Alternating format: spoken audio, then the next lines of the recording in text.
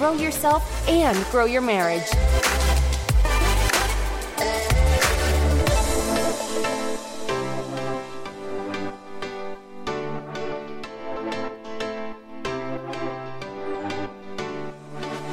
Chris and Jonna here with the Grow Yourself, Grow Your Marriage podcast. This is episode number 128.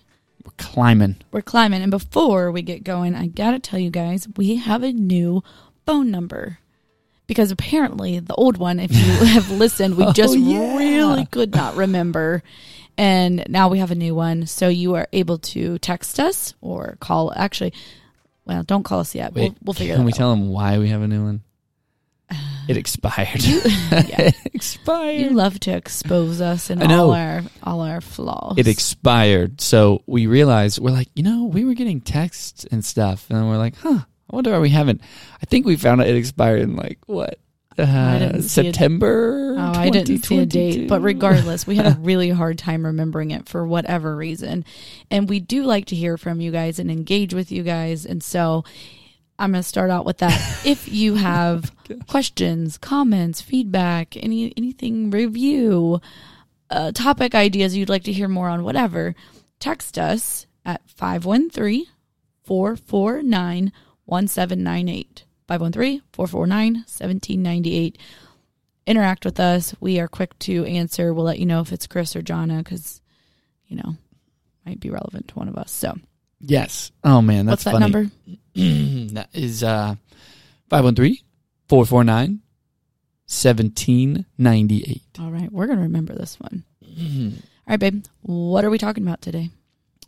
I just think it's funny that we that our number expired. And it's so funny. Here we are. And now we actually, I thought about going through all the show notes and changing the number, but that would be way so tedious. I know, but the people who are listening to the episode new are going to go through and keep texting that number or try to get a hold of us, and then it's going to be like somebody from, well, I guess it would still be probably Cincinnati or 513-ish, right?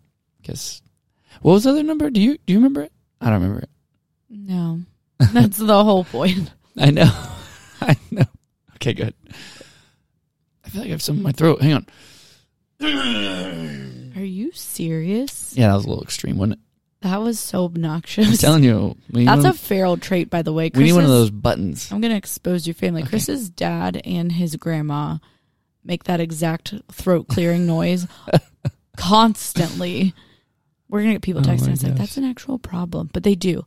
They do. I remember we stayed in a hotel with your grandma when we just first started talking, whole different story. Mm-hmm. And she was just doing that constantly. I'm like, oh my gosh, get a drink of water. Yes.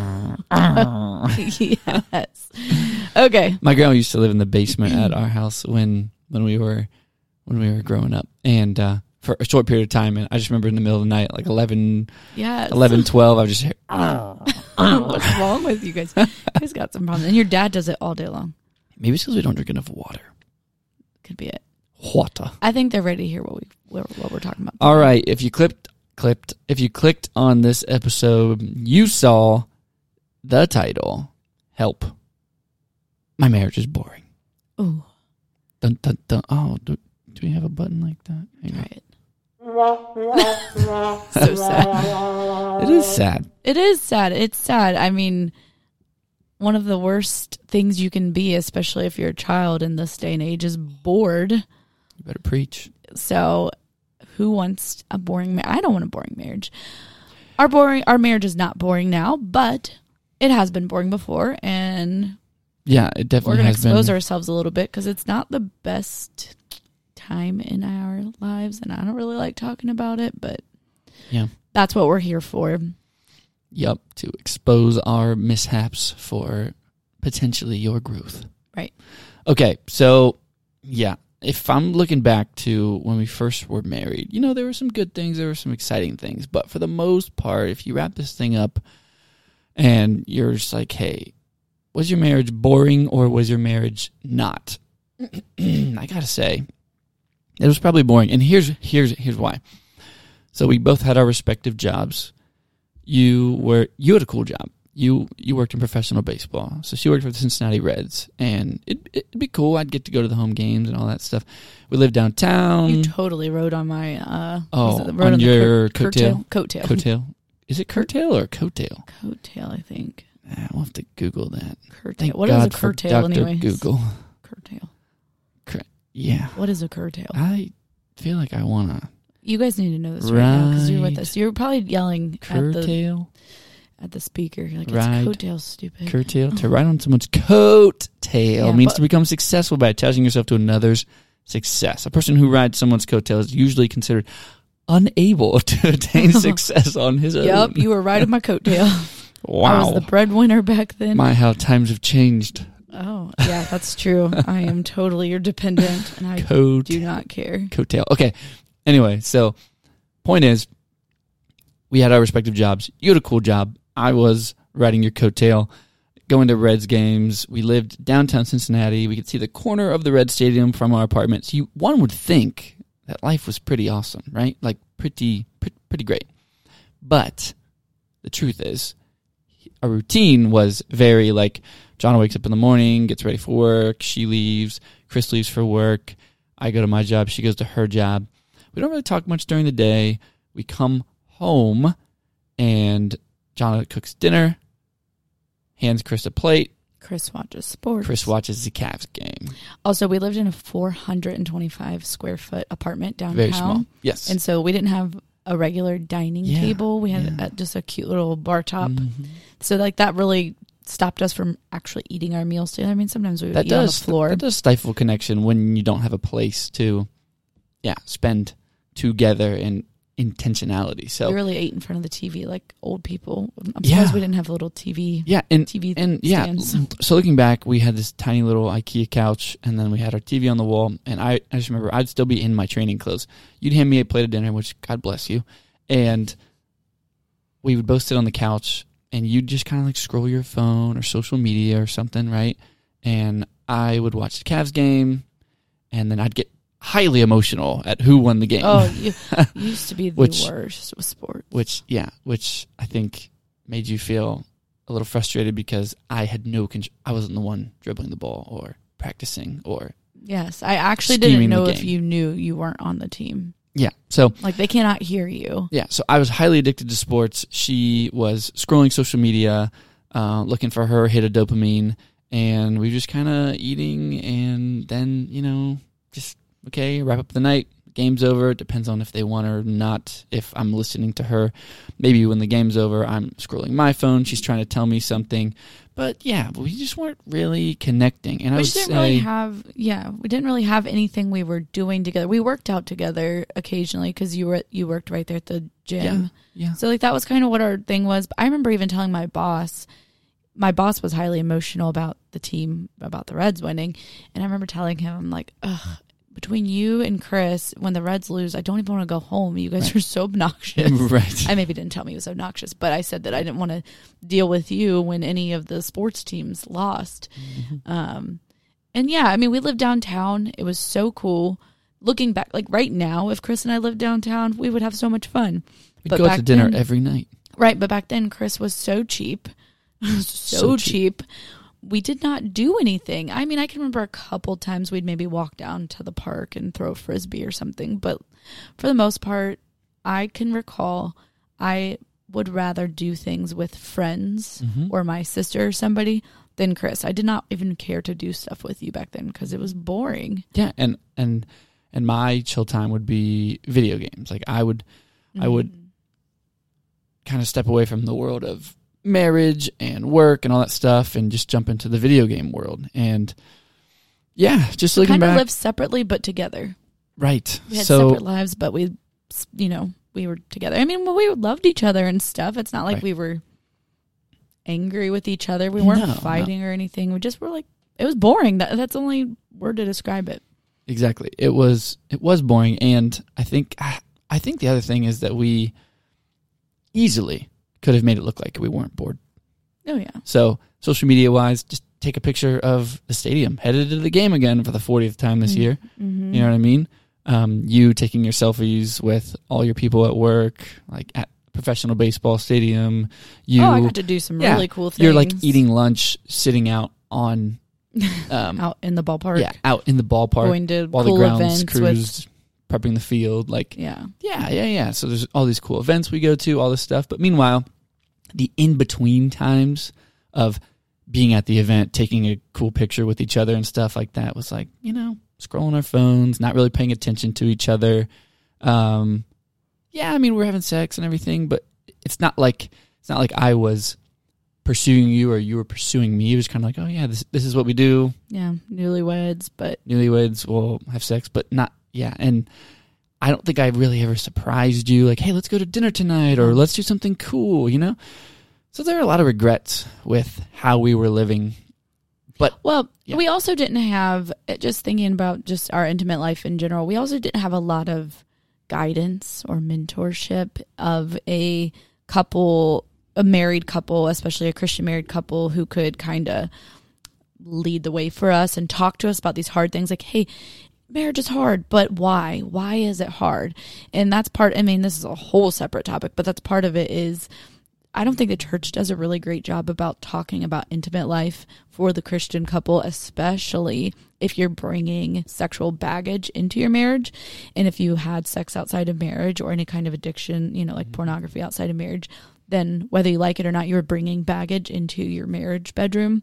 And if you don't have a couple ahead of you to kind of mentor you through that, or if your church isn't talking about it, or if you're just not, not a Christian at all, you don't really know how to navigate those new years of anything, but the intimate part is such a big piece. So that's just a little, as Aaron would say, off the rug moment. But yes, our pastor does that. Yes. So before we get to this big idea of why we believe that marriage was boring for us, what are some things that resulted from this bored marriage? I know you're not excited to talk about this stuff, but these are true realities, and we've mentioned it before early on in our episodes.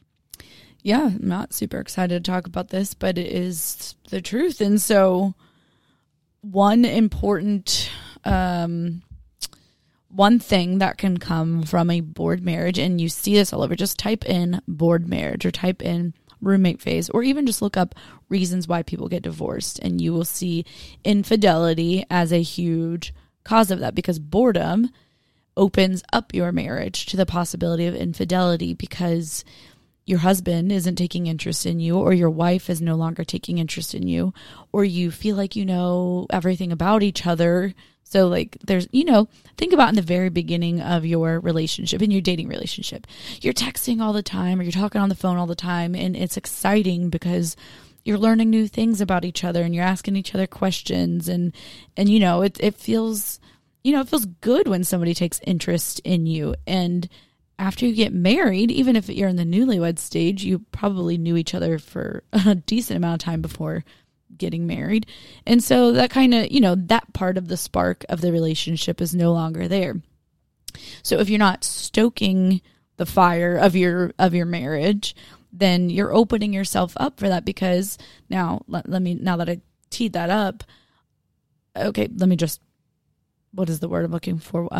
Cut to the chase. No, let me just preface it by saying I did not cheat, and Chris, we've never had adultery in our marriage, but I see now how quickly it could have turned to that if we did not.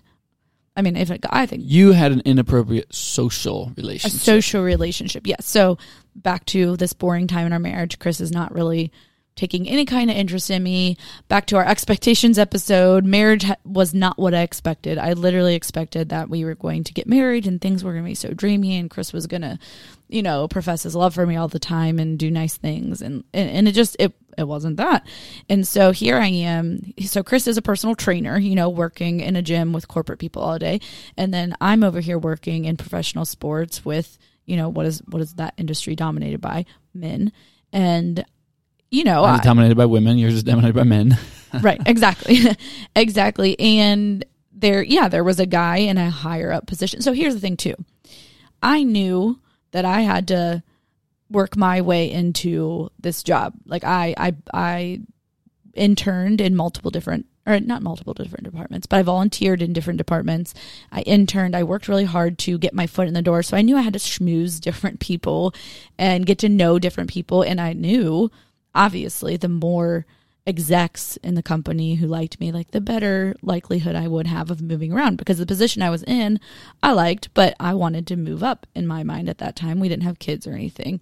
And so here there was I had to do some work for a guy in the company who was an exec. He was an upper echelon employee. Yes. Yeah, like he was upper. He rubbed elbows with the main dude all the time. So I had to do some work for him, and he, started we had a messenger chat thing, and he would ask me questions, and then, he'd start like joking with me and stuff. I was like, oh, like this guy thinks I'm cool. I bet you I could really get my foot in the door with him. And so what became, what started as just a casual work conversation turned into regular conversation and messaging each other often. And it was really cold a few times, and he dropped me off at the apartment, and I remember feeling really awkward about that, because I'm like, this doesn't feel right. I shouldn't be alone in his car, even though the conversation never crossed any kind of inappropriateness, but it just was the amount that we were chatting and frequency. Yeah. Yes, and he'd be like, hey, I'm working on this project. Do you want to come see it? And so we'd walk to the ballpark to go see the project. But again, in my mind, it started out as I'm trying to work my way into another position. And so this is good. Looks good for me, but it didn't look good for me. One, it looked bad because people started noticing, hey, they seem to talk a lot. Like they seem to have like a good jokey personality, and that's probably not super appropriate. And then, again, Chris wasn't really chatting with me. So here's this guy that's like asking me questions and telling me funny things and making me laugh. And I caught myself wanting to talk to him. And he was established financially, had kids, had a wife, which I think at that time his wife was in like a very similar stage to what you're in, with very young kids, and I'm sure there wasn't as much attention at home for him. Well, he did start to, he just like the he perfect did complain recipe about her a little bit and start saying some things, and I knew though, I did know he was bored in his marriage. Yes, I did know. Wow, full circle. I didn't realize that, because I did know that it's not good to.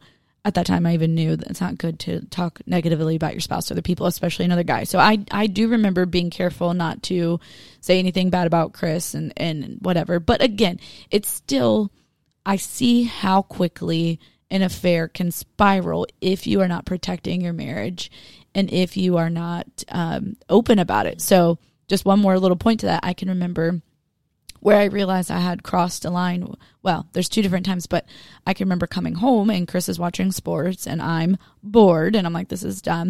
And I can remember downloading the work messenger app on my computer so I could message him something at home. I don't even know what it was. Again, the conversation never passed anything, that there was never any sexual conversation or anything like that.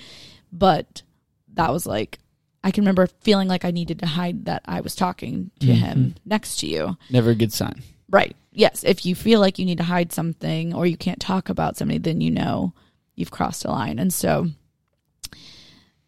all of that to say that probably, and this isn't Chris's fault, this is both of our fault. It takes two in a marriage. I don't think I would have even crossed any of those lines if I had that chemistry still in our marriage and if I felt secure in our marriage. Well, hang on. So I think that we always relate to, look, the man's the leader. The man is the one who sets the temperature in the house. And ultimately, when I look back on our marriage, I do take responsibility for the way it was. It was my job to pursue you, to flirt with you, to surprise you, to keep things interesting, to really push into this big idea that we're about to talk about. And the reason why, one of the major reasons why the overarching theme is, boom, this is it. This is why people are bored in marriage. That was my job. And so I do look back and I'm like, I could have sacrificed things on my end to show you more interest, and you wouldn't have even entertained anything or anyone else. Mm-hmm. But the fact that I did not doesn't give you a right to do that, but it does make it much easier. So, well, I was just going to say, to be fair, I was head over heels for you still. Come on, I mean, no, seriously. I think when you hear about these kinds of conversations or these kinds of scenarios, you think that, you know, the spouse is just like not attracted or not into their spouse or whatever. I was so into you at this time. I was so in love with you. So it just shows how important pursuing your spouse and your marriage is, because again, I was, I don't want to say obsessed. I definitely wasn't obsessed, but there was no part of me that ever would have thought that I would be the one to do that. You know what I mean? Mm-hmm. And I see how fast it could have turned into an affair had we not. I mean, I think it was God's protection over our marriage, because that could have destroyed us. Because, you know, work parties and you're out drinking, and like we even had events. We even had one big event that was a golf event that you stay at a hotel with all your coworkers. You know what I mean? Like, if we had not recognized what was going on, regardless of the fact that I think that I would never have done that. Yeah. You don't know. Yeah, it's true. You know, when there's alcohol involved, when there's, you know, you're separating yourself from home life and you're attending something like that, and you've already, you know, somewhat kind of crossed the line. You're like, oh, okay, cool. Like, you know, just a little further. Yeah. And then just throw in a layer of resentment in there. And then you know, any spouse would, whatever. True. So. No, super true. So that's vulnerable, but that's real. Okay. So boredom, one of the major reasons as we do our research here, like, okay, why do people divorce? Why do people fall apart? It's boredom. And boredom does typically lead to like, ooh, what else is out there for me? Right. Which in turn is the sin of selfishness, because you're just like, well, it's about me and my needs. And what did we say in previous episodes? We said like, the last selfish decision you should be making is who you're going to marry. And then once you put the ring on the finger and you guys are one under God, that's it. Like, right. You are one, and these decisions have to be collective and cannot be just about you. So, saying all of that to say, like, yes, we've experienced this, we have lived this, and the big idea here as to why we believe that people fall into bored marriages is you're not playing big enough. You're not being aggressive enough with your decisions. And ultimately, for the Christian, like, the will of God is to know God, to be known by Him and to make Him known, right? So I don't know if I've ever said it on the podcast, but I've said it to multiple people. I remember there was this Francis Chan illustration, and he brought this big rope on the stage, and he was holding this big, thick rope, and he's like, look, he's like, if eternity is this massive, 20, 30-foot rope, our life is a tiny, tiny bristle on the rope. So why are we not living for eternity? And in light of eternity, and we're just focused on all the tiny, tiny little things within this bristle, but eternity is out there for all of us, right? And so ultimately, living big enough for the Christian is living God's will, know God, be known by God, to make Him known. And yeah, no, I do need water, don't I? I'm about to hit the little feral. Okay. I was trying to do that discreetly. Yes. Okay. Well, there's nothing discreet on this podcast. I expose everything, so I'm going to take a drink of water. Clear that throat. Anyway, so that's a big idea, guys. Now, some of you will hear it and be like, yeah, you're right. That's good. Aggressive decisions. We need to play bigger, blah, blah, blah. And that's very personal growthy. But with the decisions we've made in our lives, and many of the aggressive things we've done and playing big. Oh no, a child is coming down the stairs. That's rough. Oh, you scared of the garbage truck, buddy? Okay, we'll address this. All right, so we're back. The baby interrupted us. Babies. Babies. It is what it is. One sitting on your lap. It's probably going to talk. It's probably going to talk. He is probably going to talk. That's the thing. It's some people interrupt your listening experience with an ad. Mm-hmm. We interrupt your listening experience with children waking up. Yeah. And it's like they sense it because they don't normally wake up at 6:30, but today they're like, here we go. They do. And in this new mixer we got exposes us because now we hit pause and play, and we have to explain it rather than just start over and blah, blah, blah. Okay. Anyway, so what I was saying was I was talking about, look, the big idea, guys, is we've got to make aggressive decisions and live an aggressive life. And earlier I was talking about the rope and how our life is a bristle and the rope is eternity. And I'm going to come back to that here at the end. But for now, you heard our story of some examples of our boring marriage. John has something for you. And how it almost ruined us. Dude. Can they hear that? So loud. Okay. It's wrapping paper. Okay.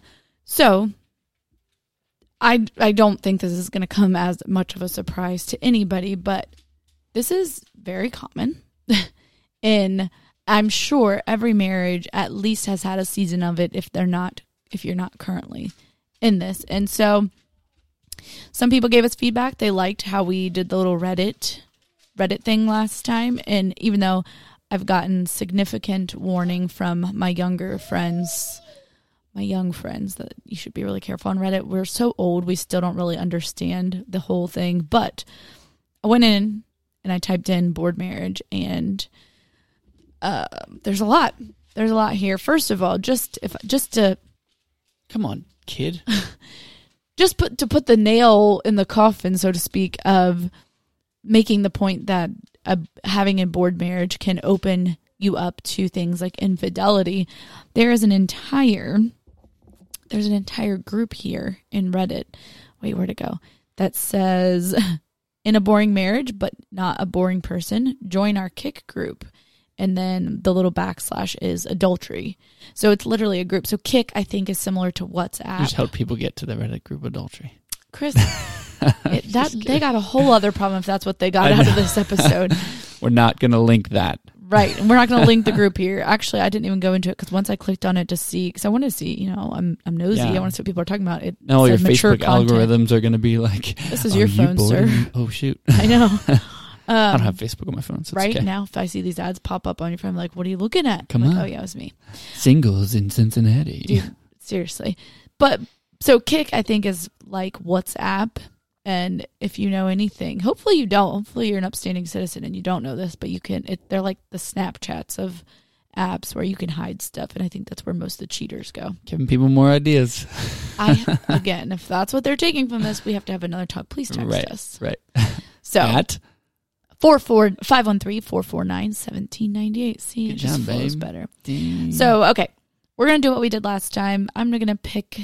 I got two here. I'm going to let Chris pick which one we're going to read, and then we'll kind of talk it through. So one of them is, I worry we're two boring people in a boring marriage. Mm-hmm. Or midlife crisis, rut, or pandemic burnout. What's going on in my boring marriage? Number one. I thought you would pick number two. Was number two more juicy? It just had a better hook. Okay, I, 25 female, worry we are 26 male, two boring people in a boring marriage. Obligatory, this could just be quarantine doldrums, but I really could use help here. We've been married a short while, but have been together about 7 years total. Throughout our relationships, we've had ups and downs, but there's always been a core of happiness and excitement about each other. Feeling happy when the other comes home, listening to what the other has to say, etc. I feel like for both of us, it's been slipping away. I come home from work and we exchange small talk. I make dinner. He finishes up work. We eat dinner in front of a YouTube video. Sometimes we chat a little more. Then we go off to do our own things, hobbies, sometimes talk to friends online. I feel like these are the things we're most excited about, but they're totally separate from each other. Then I go to bed, and a few hours later, he goes to bed. Day in, day out. Weekends aren't much better, although we do some activities together, like going to the grocery store, taking walks, cooking, etc. We have tepid sex a couple times a month, but What's tepid I sex? have no idea. Tepid. Should I Google? Well, I shouldn't Google. No, do not tepid Google sex, it. but just what's tepid mean? We have tepid sex a couple times a month, but more importantly, Slightly warm, lukewarm. So All we have. Oh, wait. No. basically boring sex. Showing little enthusiasm. Boring sex. The applause was tepid. Country of origin, please.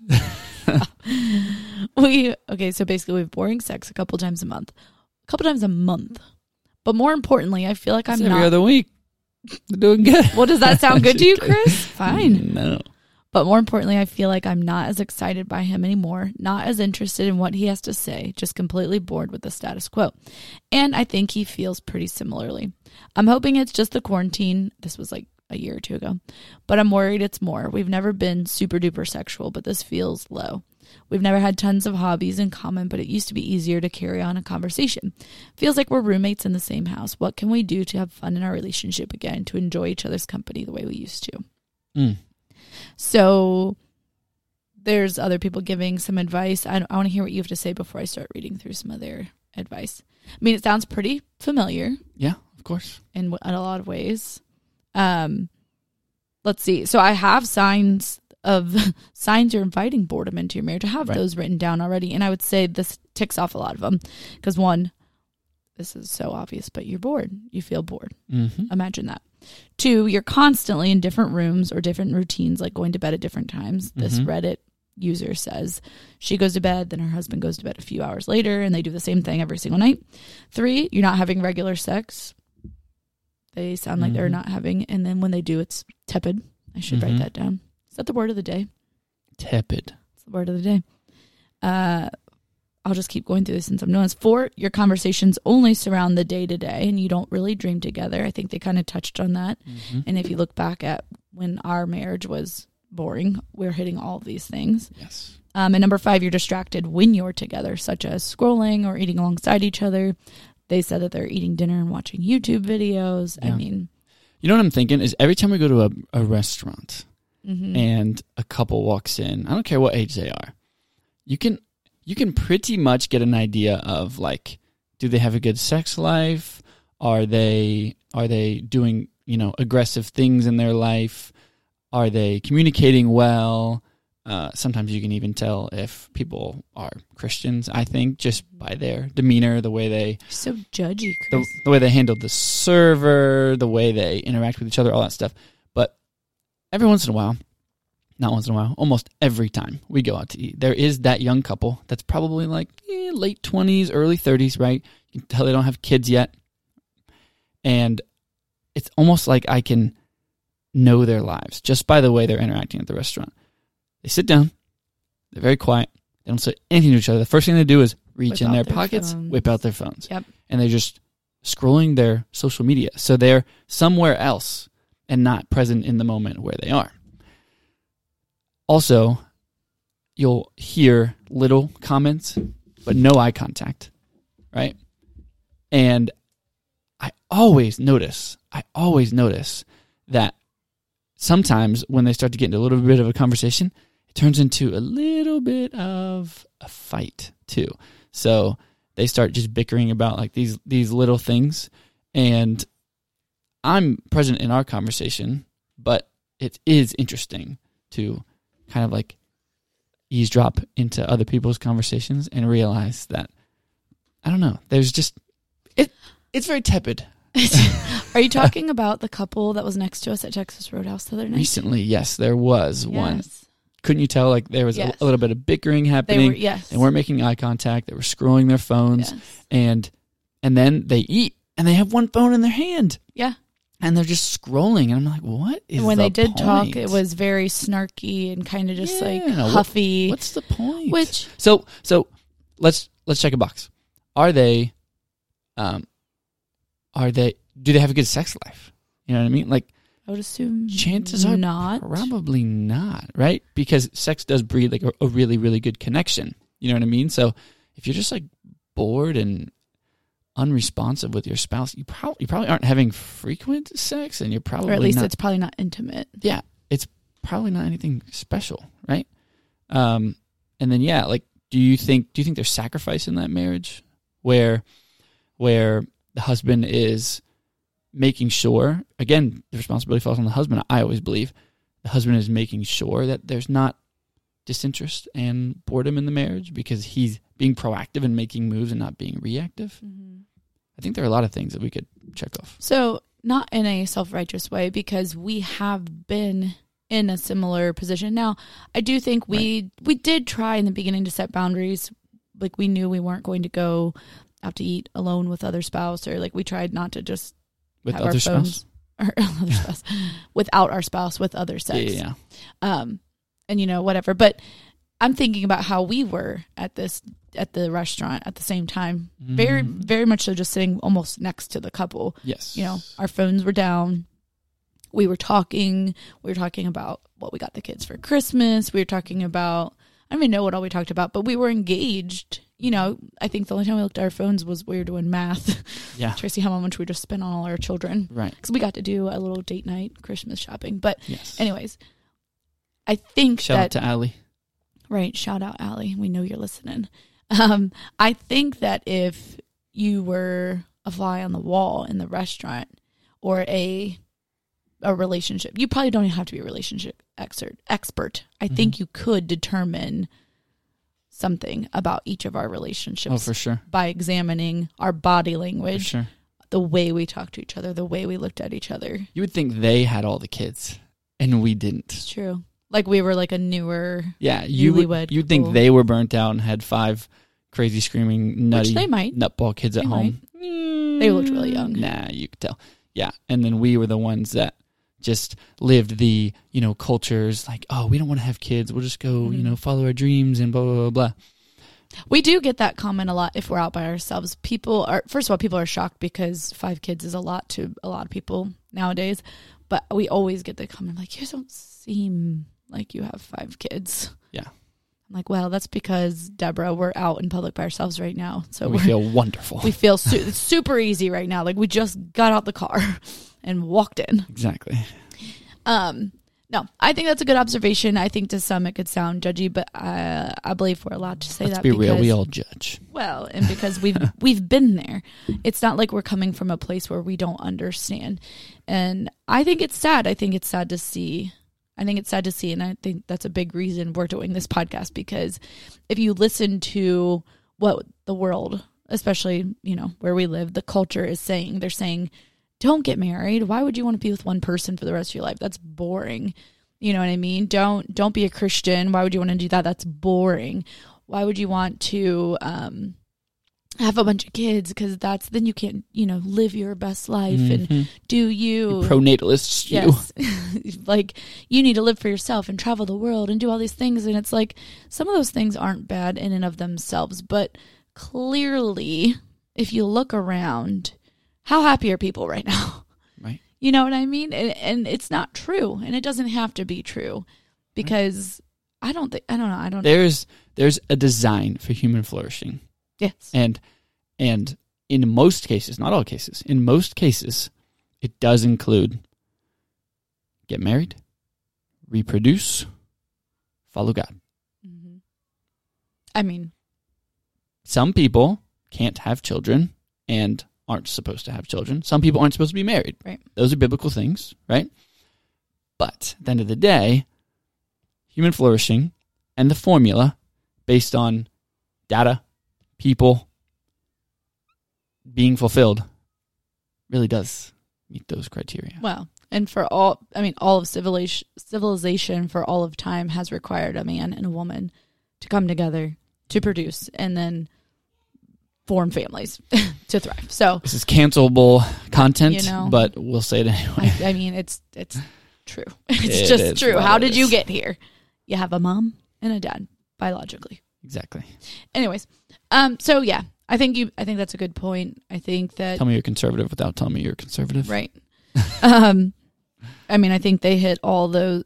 Obviously we don't know what their sex life is like, but we clearly see that their conversations, that it didn't seem like they were dreaming together. They were bickering. They were distracted while they were together. Probably some addiction. Probably. Well, clearly they have a addiction to getting a Yeah. dopamine hit from somewhere other than their spouse. Probably pornography. It's just prevalent, right? Probably a lot of things that are distracting them from the design of marriage and finding joy and fulfillment in learning more about each other. Not that that's like the one thing that our hope is in, but Right. but it is God. We're supposed and then to be spouse. So yeah. We're supposed to interact and be together. So do you have some? well, back to the Reddit people. Oh, okay. So you're gonna read another one of those? Well, no, we didn't answer what's going on with this person who said their last question was basically, what can we do to have fun in our relationship and enjoy each other's company like we used to? I feel like the answer becomes the same answer it was for us. So let's take our boring marriage and our unintentionality, and let's take our big idea of living an aggressive life. And now let's fast forward 10 years and say, okay, we've been married almost a decade. We have more stress in our lives. We have a lot more things have happened that could derail a marriage since we were younger. And what are some of the things that we feel like God's impressed upon us in terms of aggressive decisions that we've done that now we can look back and say, well, here's our current life and here's why we don't feel bored. And I think that answers the question for them too. Okay. Well, so basically you want to go into the things that we've done to not be bored. Yeah. I mean, here's some examples of aggressive decisions we've made. Well, first of all, from the time we've been married, we have just let kids happen. We've not really focused on preventing or planning for, or, I know some people have a very set idea of here's the age I would like to get pregnant. Here's the month I would like to get pregnant. Here's how many kids I would like to have, blah, blah, blah. Like, of course, we're like, oh yeah, we want kids and stuff, but we never really planned it. We've kind of just always been like, okay, God. Mm-hmm. And to that point, when I was a personal trainer, I worked with a lot of very affluent people. And I always thought like, oh, you just have to have enough money to have a bunch of kids, right? Mm-hmm. And they always told me like, you never feel ready. You never feel relationally ready. You never feel financially ready. You never feel ready. So here they come, regardless. I can remember our conversation downtown at First Watch. And I was like, maybe we should start trying, because sometimes it takes people a while. And you're like, I don't know if we're ready. And then we both kind of like, we're just going to, if it happens, it happens. Yeah. And it's happened a few times. Sure has. So that's one way. You're and then efficient, babe. This dude doesn't miss. Oh, gosh. It was a TikTok. I'm sorry. That's funny. I speak a lot in memes and TikToks. You gotta get off TikTok, dude. You're right. But I do learn a lot on there because my For You page is very curated for the things I want to learn about. Yeah. I'm not watching dumb or inappropriate things. All the 20-year-old hussies who are telling you how to be happy, how to live. That tell me that I'm a chuggy. You're a chuggy and I'm 34. And you're mid-sized at 4'11", and you don't gotta call me out like that. You're tiny, dude. Well, that's just the internet, and growing up in the era of Britney Spears and Paris Hilton and all them. I mean, that's always been whatever. Anyways, so having kids, obviously, but like not just having kids keeps us from being bored, but having them in God's timing and allowing Him to choose that. Coaching programs and tools. That's something that we do that I don't know a lot of people that do, that have helped us to grow in different areas or connect or just keep things from being stale. As in like parenting coaching, personal growth coaching, podcast coaching. You know what I mean? You've done a lot of business coaching, tools, books, that kind of stuff. Yeah, and the most powerful part of investing in coaching is the fact that you don't have guaranteed success, and at the end of the day, you're putting your money, you're taking a resource, your hard-earned money, and you're like, ooh, I want to learn a skill, and so money commands attention, right? So if you're paying a bunch of money for something, it commands your attention, and so it does help you live a little more aggressively. That's right. You can hear a bunch of boys in the background. And again, it just, Mom, I'm a babe. You want to what? I want to pray. You want to pray? Yeah. You want to pray? Go ahead. What do you want to say? I want to get that one. What? I don't know what you're talking about. Oh, that one. The microphone? Yeah. Oh, no, you can't podcast with us. But you can say hi. Say hi to the mic. Hi, Mike. Hi, Mike. Anything else you got to say before we put you down? Yeah. Where is ya? Yeah, what is that? A microphone.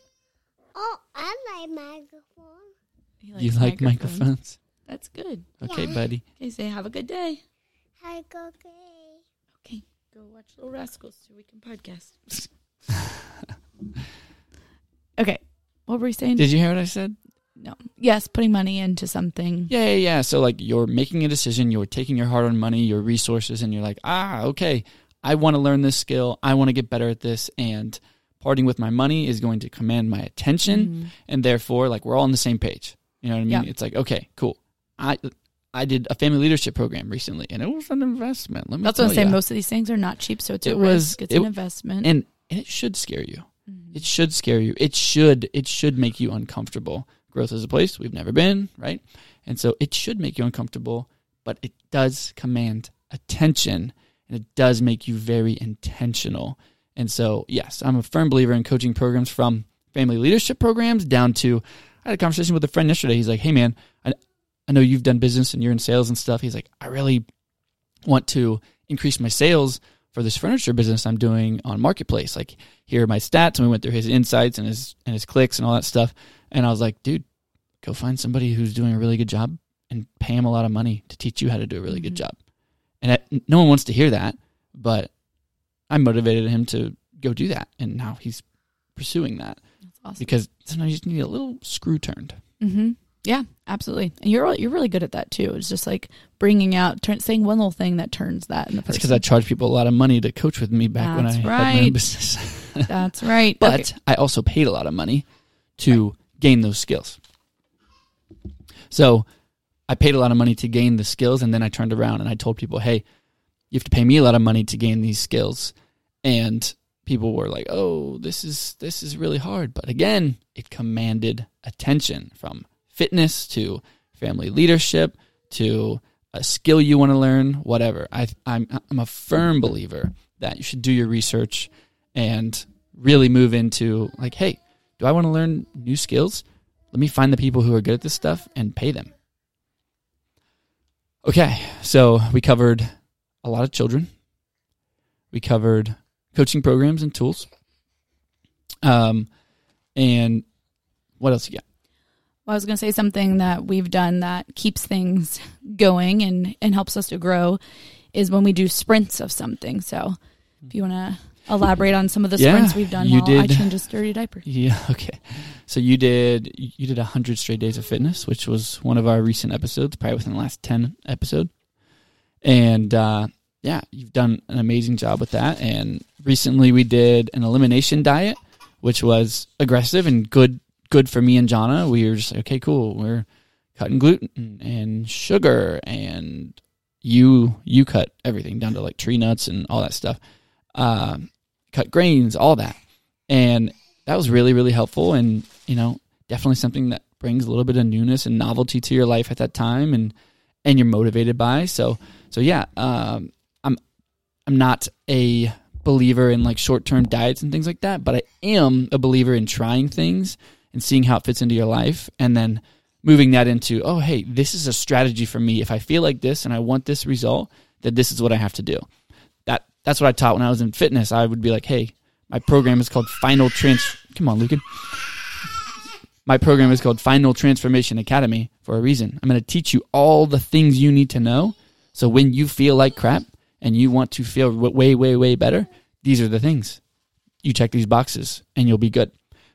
So there's that. Something else we have done is started a business, right?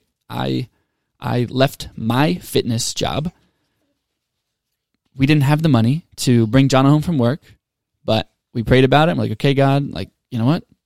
All right, this is an aggressive decision. Doesn't fiscally make much sense, but we're going to bring Jonna home. And at that time, I was making less money than her. And then a year later, I replaced her income. with just my income, and we were making more money and we were making ends meet. And then from that, I don't know if I've ever told this story on the podcast, but so if that wasn't aggressive enough, I'm working for a health system and doing personal training, and I become one of the top grossing trainers there and build my book of business. And one of my clients came to me and they were like, hey, would you be interested in doing a corporate deal, taking on some corporate people? I was like, oh, cool. What does that look like? And she's like, well, I figured out, okay, cool. I'll go rent another space outside of my training and bring these people on because it looks like I can make more money than what my rent is. And so I did that. I started that program, and then the top people at that company bring me into a boardroom one day, and they're like, hey, do you have a corporate deal with this client? I said, yes. And they're like, well, give us a corporate deal or we're going to let you go. And I was like, what? And they slid a paper across the table to me, and they're like, you have one day to decide. And I was like, holy crap. So I came home that night, and I talked to you, and I was like, babe, like, should I start a business? Like, is this enough to start a business? And it was a super aggressive decision. We had just gotten on our feet, and we decided in one night that we were going to go start a business. And God made a way for that. Let me tell you, from me finding a place that was very low rent at the top of a church to start my studio with no signage, referrals flooded in. It was, I think we had 40 clients in the first 30 days. This was a small church too. This wasn't like a Crossroads where there was a lot to choose from. It's a very small church. And I gave up my steady paycheck to do that. Yeah. And then, just God bless us with different resources, like the connections I had made working where I worked. We had some guys that came in and helped you, fashion some stuff. Yeah. And it was pretty wild. There's so many things we can say like that. But I think that's a good point that there's a common thing here. So as I read through these Reddit responses and the advice people are giving, it's very, do something fun together, have a hobby together, do this to spice up your sex life. And all those things are fine, yes. But at the end of the day, are those little changes going to drastically improve or change your marriage? Probably not, because they're temporary and your whole focus is to just, I want to be happy. I don't want to be bored. Yeah.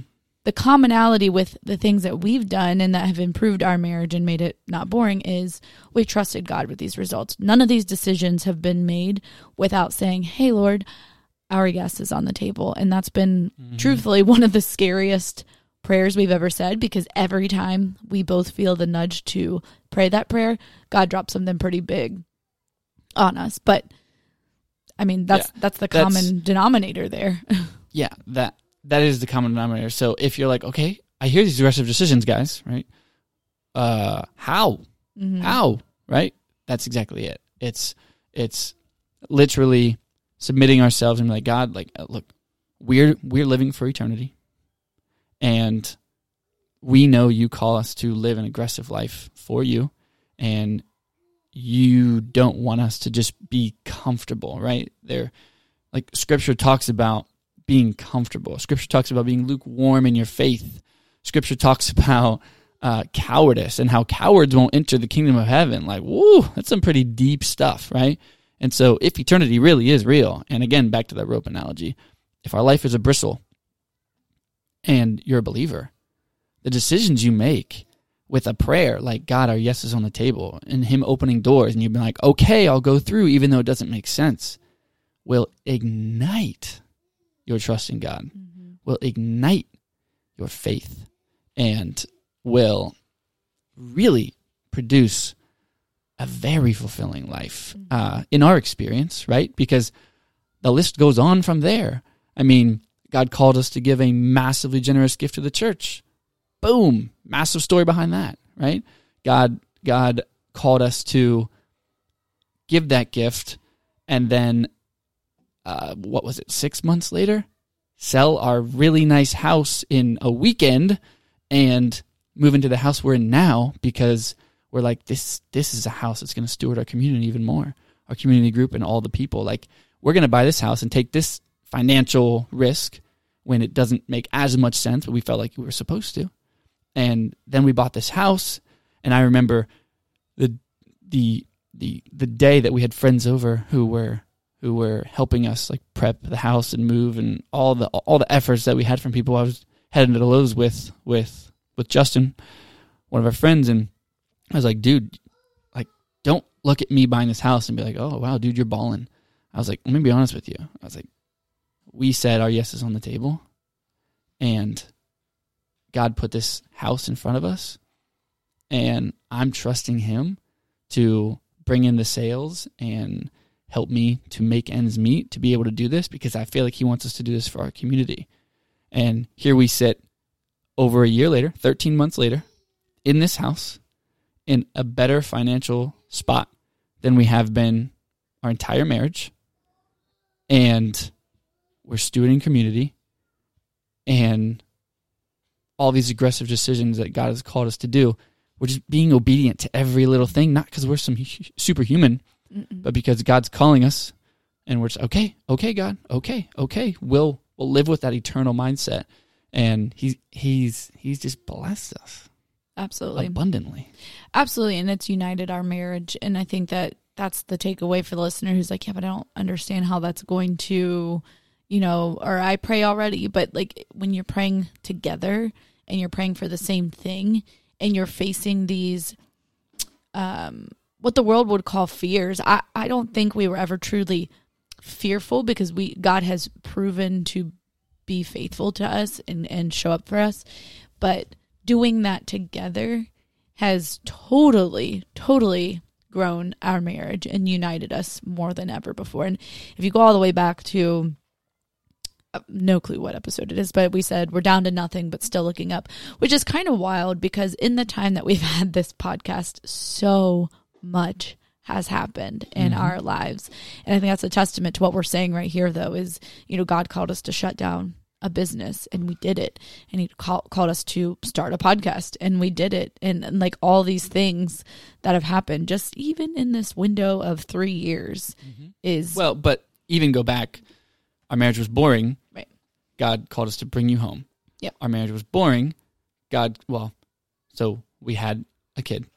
That's a little less boring, right? But then it still was rocky. Then it was just hard. Then God calls us to bring you home from work, which we're like, whoa, that's our income. God calls me to then start a side business within what I'm doing. Boom, that's stripped away from me. We have to make the decision, stay comfortable or go and be aggressive and start this business, right? But I'm telling you guys, all the doors were wide open for it. Well, yeah, it would have been so easy for you to just be like, I just had a kid. We just brought my wife home. I don't think I should give this corporate deal away, but at least I know I'll have a steady income. Right. And I don't accept credit for those decisions. It's not like, oh man, you're just really aggressive. Good for you. You're a smart guy. I could never do that. No. Absolutely not. It was prayer and God opened the door, right? Prayer and God opened the door. And then, like you said, you shut down a successful business. We come and do the podcast. How are we going to do a podcast with 4 kids? Or we had 3 at the time. 3 kids, right? Oh, shoot. Now we have a 4th kid. How are we going to keep doing this podcast? Podcast grows. We're not even trying to grow the podcast. We're just serving, doing whatever we can. All of these aggressive decisions that God's putting in front of us. Buy this house. Have boom, 2 more kids. Have 2 more kids. Yeah. Give generously to the church. Get a new job. Exactly. I have a new job. Like, all this stuff is happening. And I want to read this Nelson Mandela quote, which is really good. It said, I learned that courage was not the absence of fear, but the triumph over it. And again, not back to me, like, not that I just triumphed over my fear because I'm the God of my life and I'm so amazing. But I trust God. And we laid those prayers at his feet, and we're just like, God, why are you calling me to do this, man? Like, I'm not the guy. Shoot, I ask that every day. I'm like, why? Yes. How am I going to do this? But I think that's good, because that's the exact point. We're not supposed to. We're not supposed to do it on our own. We're not made to do all of this on our own. If we were, then everybody would be doing great right now. You know what I mean? The whole point is that we have a good God who has sent us a helper, which is the Holy Spirit, who will live in us and who will give us the peace, the comfort, the motivation, or whatever it is that we need to be able to get through. Just like when people say, and I know I talk about this all the time, but people say it to me all the time, like, I don't know how you do it. I don't know how you do it with 5 kids. I don't know how you do it. I don't know how you stay home. I don't know how you are ever put together, how you're working out, or how your kids are ever dressed and put together, yada, yada, yada, how you homeschool. And I'm like, I don't do it. I rely very, very heavily on help from the Lord in prayer and in my word. And the days where I struggle the most are the days where I don't rely on him and I try to do it in my own might. And I just jump up and I'm like, all right, God, I don't have time to get in the word today. I've got laundry and I've got cooking and we got to go somewhere. And those are always the days that I fail. Yeah, absolutely. It's super, you're so right. You're so right. It is hard. Some of you are listening to this and you're like, yeah, but you don't understand my life. Like, no, absolutely. Like, no, I literally rebuke that thought in your brain. It is unbelievable. I believe with everything in me. Whenever people ask my testimony, I'm like, dude, I don't really have much of a testimony other than I was a 1 foot in, 1 foot out Christian. God gave me victory over a pornography addiction that I just pleaded with him to take from me. And then I marry you and we are trying to follow God and we're stumbling through our marriage. And then we're like, okay, uncle, like if you're the God of my life, like I know there's not room for both of us. So you're the God of my life now, right? What aggressive decisions do you want me to make? You know, you look through the scriptures, you see every chosen person that he called, he pulled them from monotony. Mm-hmm. And he literally turned their lives upside down. And so as Christians, why, if you are a Christian and you're bored in your marriage, that should speak to you.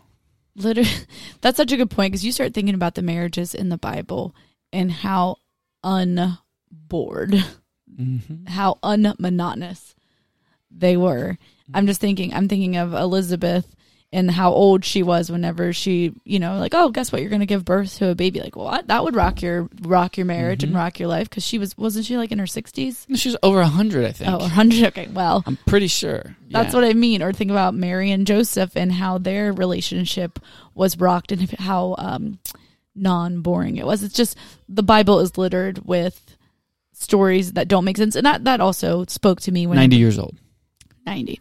Whenever we were making tough decisions or decisions that literally did not make sense. Now, we're not saying be irresponsible. We would not have made those decisions had we not had what we felt was affirmation from God speaking to both of us through, scripture and prayer and stuff like that. And so, but that's what drove me too, was looking at the Bible and being like, none of this stuff made sense. Most of the stories in the Bible are like, wait, what? You did what? You know what I mean? And so, I don't know. I think that should be a comfort.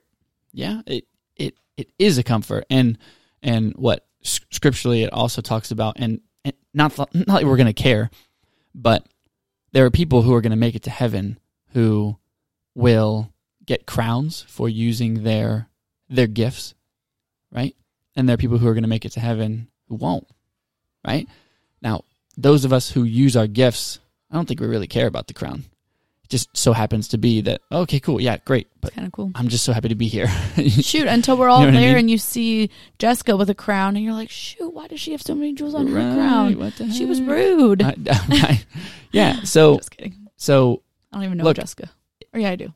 I don't believe that this is like, oh, people are damned to hell for not living somewhat of an aggressive life. I'm not saying that. I'm just saying, like, if we believe that God really did give us the gift of life. And this all didn't just come from a chaotic big boom that created order, which, by the way, what chaotic big boom has ever created order? Just saying. Bombs don't create order, they create chaos. So if we really do believe in the God of the Bible and who he says he is, even though sometimes it doesn't meet our human sensibilities, why are we not playing so unbelievably big? It's so easy for us to put up a Facebook status and, put up a Nelson Mandela quote like, oh, courage isn't the absence of fear, it's triumph over it. Okay? but what the freak did you just do about that? Mhm. Like, put up the quote all day. Say the thing. That's fine if it makes you feel better, but what are you doing? Like, time is going to pass. I sit and I have conversations with people and I'm like, oh, cool. What do you do? Like, oh, I've been here. How long you been there? Oh, I've been there. I've been here for 18 years. And I'm like waiting for the, like, what'd you do in 18 years? Mhm. Like, you better have moved up 20 positions. You better have started a side ministry or a side hobby of some sort, or done something that made you feel you're going to puke every single day. Otherwise, you just wasted 18 years of your life. Well, it's just so easy to get locked into the day-to-day and think that that's what Yeah. you're supposed to do, or not even realize that that's going to accumulate to be what your life is. You know what I mean? Right. What you do every day, that is your life. And I think that's so hard for us. I think we constantly are living in this, in the future. Like, yeah, one day when I'm this, and all these memories are going to come when I'm able to do this, or when I have this, or when I get to this point. But it's like, Right. you're Yeah, making your I'll life save- right now. I'll save enough money where we feel comfortable, so then we can go make big moves. Right. Or then we will have kids. Or Stupid. then yes. That's what I mean. dumb. But that's what we're taught. But Right. again, and I know I've said this before, but then, you just live your life and you work to retire, and then you retire and you have this money, and then you're too old or too tired or too sick or too whatever to even do anything with it. And so your whole plan to live when you are retired is shot. Yep. It's sad. It's sad. I rebuke it. We will not live like that, and we don't want you to live like that either. And Yeah. that's why we're here. Yeah. So your bored marriage, we believe, is a result of not playing big enough, of being fearful, of a sense of cowardice at some level, right? I'm afraid to make big moves. What if I fail, right? Well, guess what? All the people who've made big moves, all the people who've started businesses, all the people who've started the side hobby, side ministry, this, that, and the other, you don't think they sensed fear? You don't think they thought, like, oh man, like, this really could all implode? You don't think the guy who's making just enough money to meet his family's needs, that justified a million times, I can't be irresponsible and make big moves, blah, blah, blah, blah, blah. But he did, and great things happened because he was trusting God. And he was like, God, is this what you want from me? I want to caution. It's easy to hear a message like this and get pumped up and be like, oh man, you're right. I need to play bigger, blah, blah, blah, blah. And then you get on YouTube and the algorithms hit you with like, make money fast and do this and do that. Sorry, you're going to hear kids in the back. Make money fast and do this and do that and invest in this, or I'm a real estate agent. All you have to do is help with money, and we have a whole team of people that are going to help you make money and blah, blah, blah. It's way better than investments. Empty your 401k, all this stuff. I'm not talking about that. I'm not talking about that. I am saying exactly what John said earlier. You get alone in the quiet of your heart with your spouse. You fall to your knees and you're like, God, our yes is on the table. Show us the next step. We don't have to see the whole picture, but show us the next step. Our yes is on the table. Show us the next step. It's not falling into the algorithms of the get rich quick, do this thing, yada, yada, yada. Right. It We're is- definitely not encouraging you to go take a It is risk by the prayer. gambling. It is the prayer, and it is being in right relationship with God, and it is learning more about the character of God, and it is being like, God, you give me, why am I still here? Why am I still here? Am I just here because you're like, oh, cool, you're just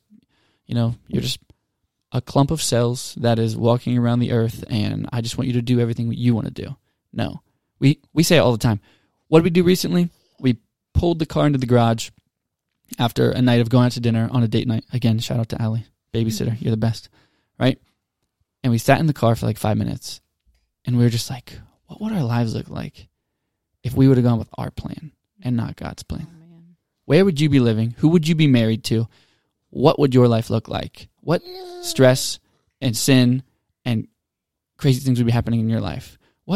Where would I be? What state would I live in? I wouldn't have any kids. I'd probably be in California. I would probably be doing fitness, probably be like hitting Instagram really hard and doing the whole like brand thing and blah, blah, blah, blah, blah, and doing all the things I thought I wanted to do. But then God totally wrecked my life in a good way and was like, no. This is my plan for you. Stay close to me. This is my plan for you. So if you're bored, chances are that's not God's plan. Right. Oh, that's good, babe. That's good. I agree with you. That's good. I definitely, certainly if you would have told me where I would be, I would never in a million years have believed you. Nor do I think I would have even wanted it because I didn't know. You know what I mean? But, okay, so babies. That's your biggest takeaway that we want you to have. We want you to, if you are bored, if you are in a roommate season, if you just feel like you're in a slump in your marriage, this is our best advice for you. Pray and surrender your plans and your marriage and your parenting and everything to God. And our yes is on the table. And along with your spouse, say, hey, our yes is on the table. Because you might not even know. Maybe you do know. Maybe there's something on your heart that you wish you were doing or that you feel God calling you to do or that you and your spouse want to do. So maybe pray that and just ask for his and it's will. Probably scary. And culture's going to be like, what are you doing? Yeah. But do it with your spouse. Tell him your yes is on the table and just watch the way he shows up and he puts things in your path and he ignites your faith. And it will be scary and it will be hard and you will question like, God, did you really say to do this? Because with every single one of these things that we have said, I can remember specifically times of us sitting on the kitchen floor in tears like, is this really what God said? Or standing over top the computer looking at, that big generous gift and be like, God, did you really say to do this? Because as our account dwindles and dwindles and dwindles and dwindles. Yes, or hitting all my these knees things happen. Yeah. daily being like, did you really call me to be a homeschooling mom to 5 kids, 7 and under? Like, yes, he did.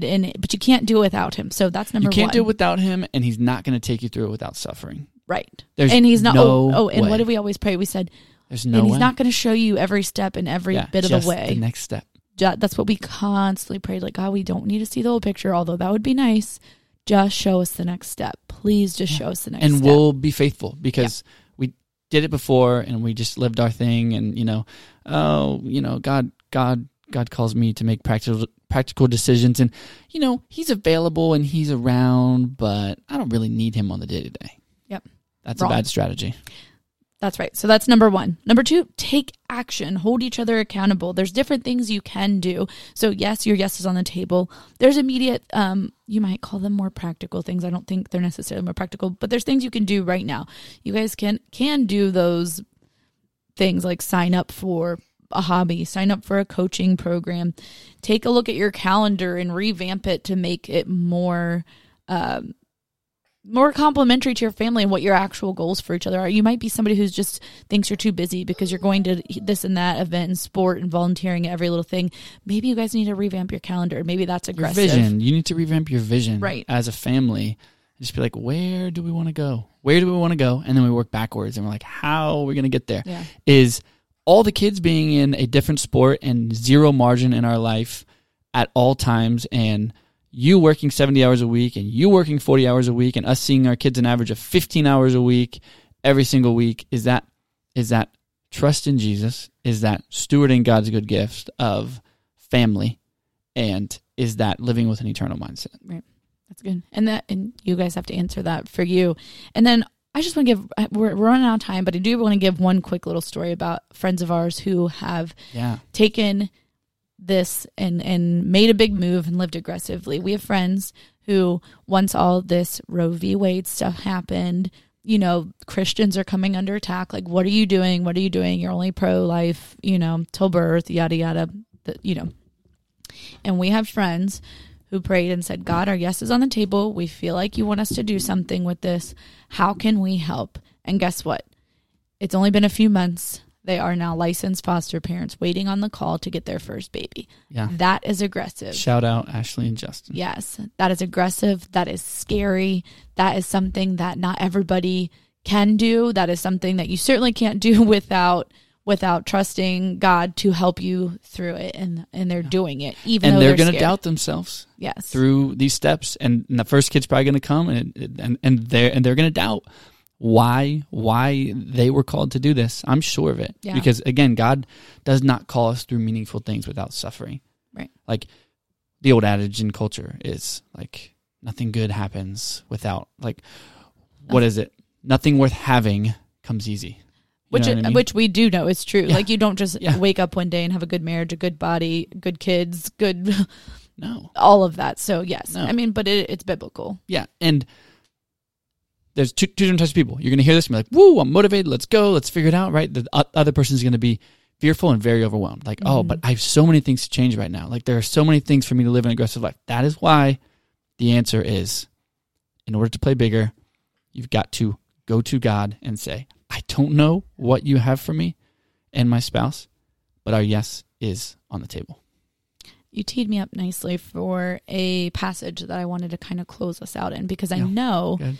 that the person hearing this, like you said, even if they are motivated, once you get down to it, it's scary. There's so many times I'm in a sermon or we go to a conference or something and I feel motivated. And then once you really start to try to move forward in that, it's like, ooh, I don't know, Yes, this commitment scary. is doing the thing you said you would do long after the feeling has left you. Right. So I would like to read Philippians 4-7 for you guys real fast. It says, rejoice in the Lord always. Again, I will say rejoice. Let your reasonableness be known to everyone. The Lord is at hand. Do not be anxious about anything, but in everything by prayer and supplication with thanksgiving, let your requests be made known to God. And the peace of God, which surpasses all understanding, will guard your hearts and your minds in Christ Jesus. Dude, unbelievable. Yes, I mean, that's fitting, right? it is. And It that's is. that's The what your prayer peace can be. that passes all understanding. Not in every moment, Not in every but moment. the end goal of like, oh my gosh, I made the decision, but God, we know you called us to this. That peace does pass all understanding. Well, when we were in our hardest time, people would say, Yes. how do you have peace right now? I would be freaking out. And we're like, it's not our peace. Yeah. It's not our peace. This was our Yeah. prayer, to not be anxious and to give it to God and to give Yes. thanks to him for those hard times. I think that's another key important to that. Give thanks to him Yeah. for these opportunities in these hard times. And he will show up. Just ask him. He's not hiding. So good. Thanks so much for listening to the Grow Yourself, Grow Your Marriage podcast. If this episode brought you value, please go ahead and share it. And do not forget, you can text us at 513-449-1798. Thanks, guys.